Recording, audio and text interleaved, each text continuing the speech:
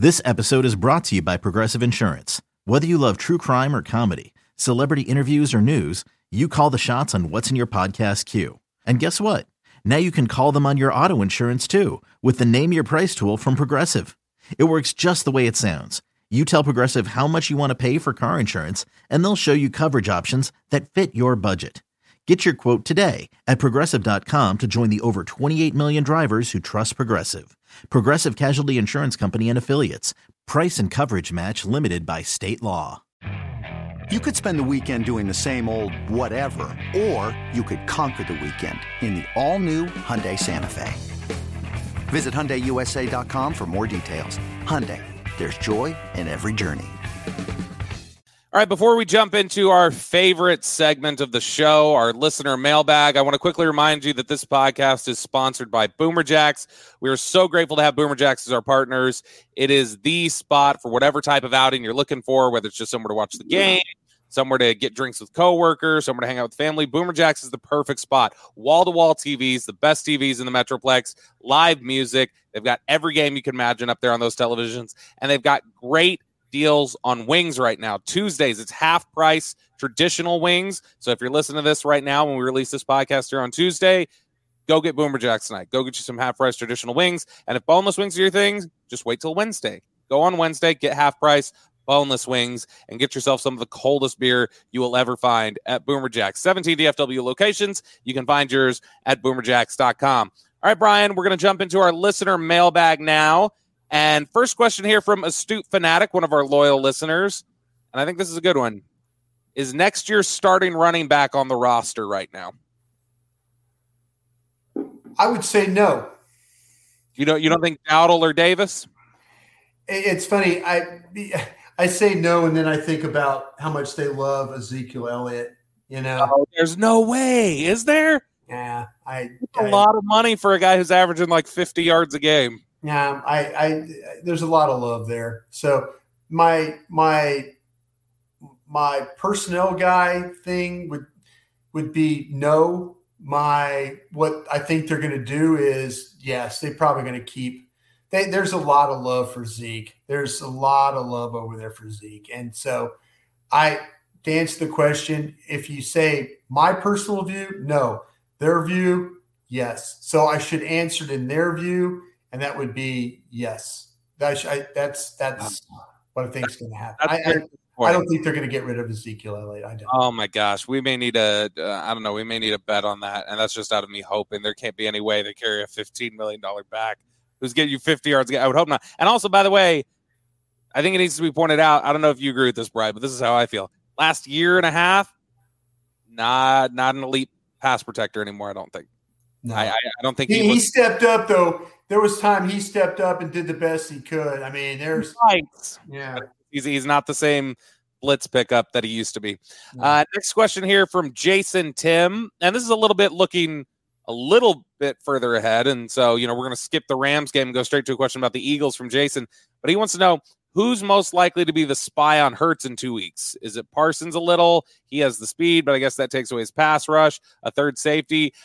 They didn't use Parsons really to spy Hurts last year. I kind of wonder, Brian, I don't know about you, with Jaron Kearse hopefully back healthy there and knowing that he is the most reliable tackler on this football team, is Jaron Kearse your best bet to spy Hurts in a game? I think I would consider putting Wilson in that spot. Is who I think I would. If you're talking about, to me, you got to get somebody that's a good reactionary player, and you got to get somebody that is like I say, I'm not taking Parsons away from rushing. I think that's important.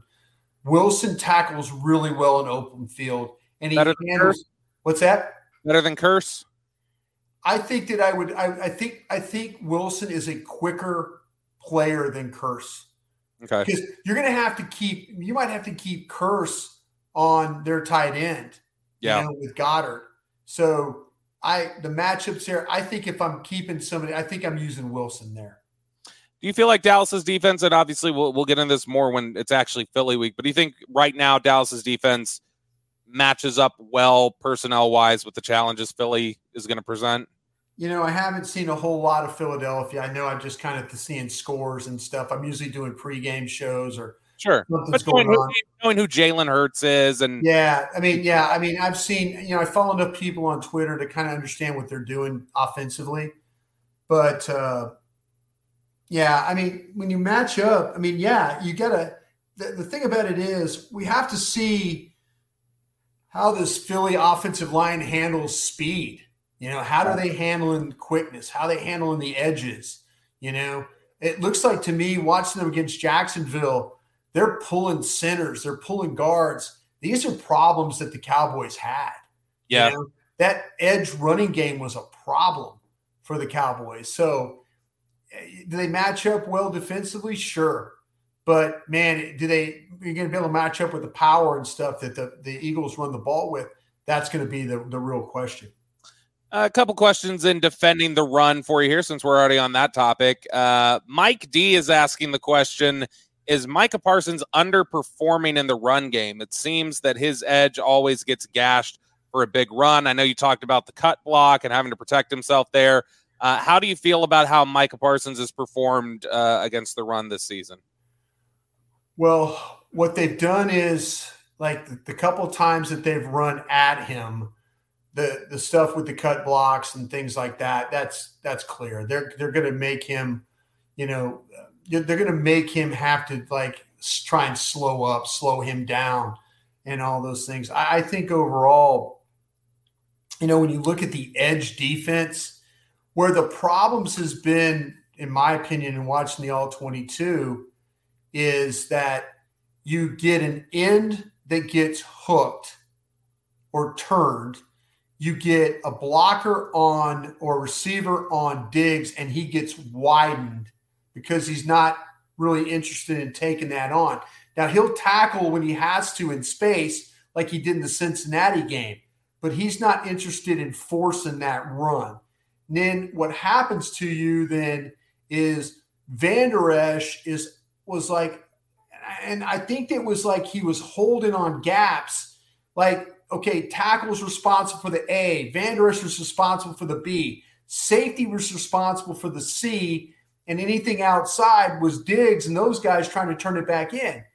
Well, Van Der Esch is holding, and then it makes him late because there's such a wide corner because Diggs is getting pushed. Now there's no squeezing the ball to him. Yeah. Because the ball is outside. So here's Van Der Esch trying to play the B and get all the way to the C, Which are, for those listening who don't understand, those are the gaps that Brian's talking about. Yeah, the gaps. A gap, B gap, C gap. And they're all fits. Everybody has to fit in a gap. And they did a better job. If you watch y'all 22, watch the first play of the second half and watch all three, the end, the linebacker, and the safety all be in the spot where they have to be. And some of it you're thinking, well, Van Der Esch has got to come running from the middle. They've had problems with Van Der Esch is trying to play his responsibility and then get all the way outside. They've had the bar has been blocked several times. Yeah, he's got to be better. Yeah, so that's your problem. If you get a chance, if you get the All-22, watch the first play of the second half. That's how you're supposed to play run defense. Next question here, and obviously this is a thing that'll be debated a lot. I think it's been debated a lot on Twitter in the aftermath of the game the last couple weeks when Donovan Wilson's been really good. George Murphy is asking, how do the Cowboys handle on-the-field time with Curse and Wilson? A lot of times last year and this year, Dan Quinn will play with three safeties on the field. Yeah. There were a lot of times last year where you'd have KZ, Wilson, and Curse on the field at the same time, or Hooker, Wilson, and Curse. And so I don't know how much that changes. Even with Curse being out, McQuamu got some run yesterday. McQuamu got some play time out there with Curse or with Wilson and Hooker together.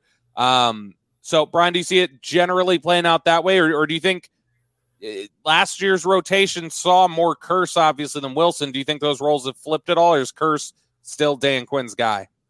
I think Curse is still Dan Quinn's guy, but to me, now I'm now I'm in that mode where I'm thinking about playing Wilson just down. And then, I keep saying that, but you could also play him. You could play Curse down and play Wilson back, and then play with Hooker. And, it's one of those things. It's pulling a linebacker off the field. And who do you want to pull off the field? Barr. Yeah, that's what I'm saying. Barr. To me, I'm taking Barr off the field. I'm putting Curse down, and then I'm playing Wilson back with Hooker, and you can almost play Wilson down with him too. You could play him like in a just behind the linebackers or over shaded one way or another, or you could put him on a tight end. So I'm trying my best to get Curse and Wilson on the field at the same time is what I'm doing. Mentioning Barr there and kind of jumping back to earlier when we were talking about Parsons, this is just something I'm kicking around in my head. Maybe this is a bad idea. As a way to kind of counteract all the cut blocking that they've been doing when, Parsons is in a pass rush look, would you consider flipping Barr and Parsons roles as a changeup potentially next game? Let Barr do more of the pass rushing and let Parsons play a traditional linebacker? You know what? No, because I've seen what Parsons can do. Well, then what's the response to the cut blocks then, do you think? I don't know. He's just going to have to deal with that. It's just, it's going to be something that slows him down. I mean, that's what they're going to do is they're just going to try and slow him down. And the cut blocking that's the way it's going to be. I don't have a great answer to that. When he rushes, is he going to jump over guys and make highlight plays? Maybe so. But set, cut, set, cut, set. He's going to get that kind of every time he rushes, you're going to see tackles. Tackles don't like to cut block, but if they know it's going to slow a guy down, then they'll throw on you. They will throw on those guys to make sure it slows them down.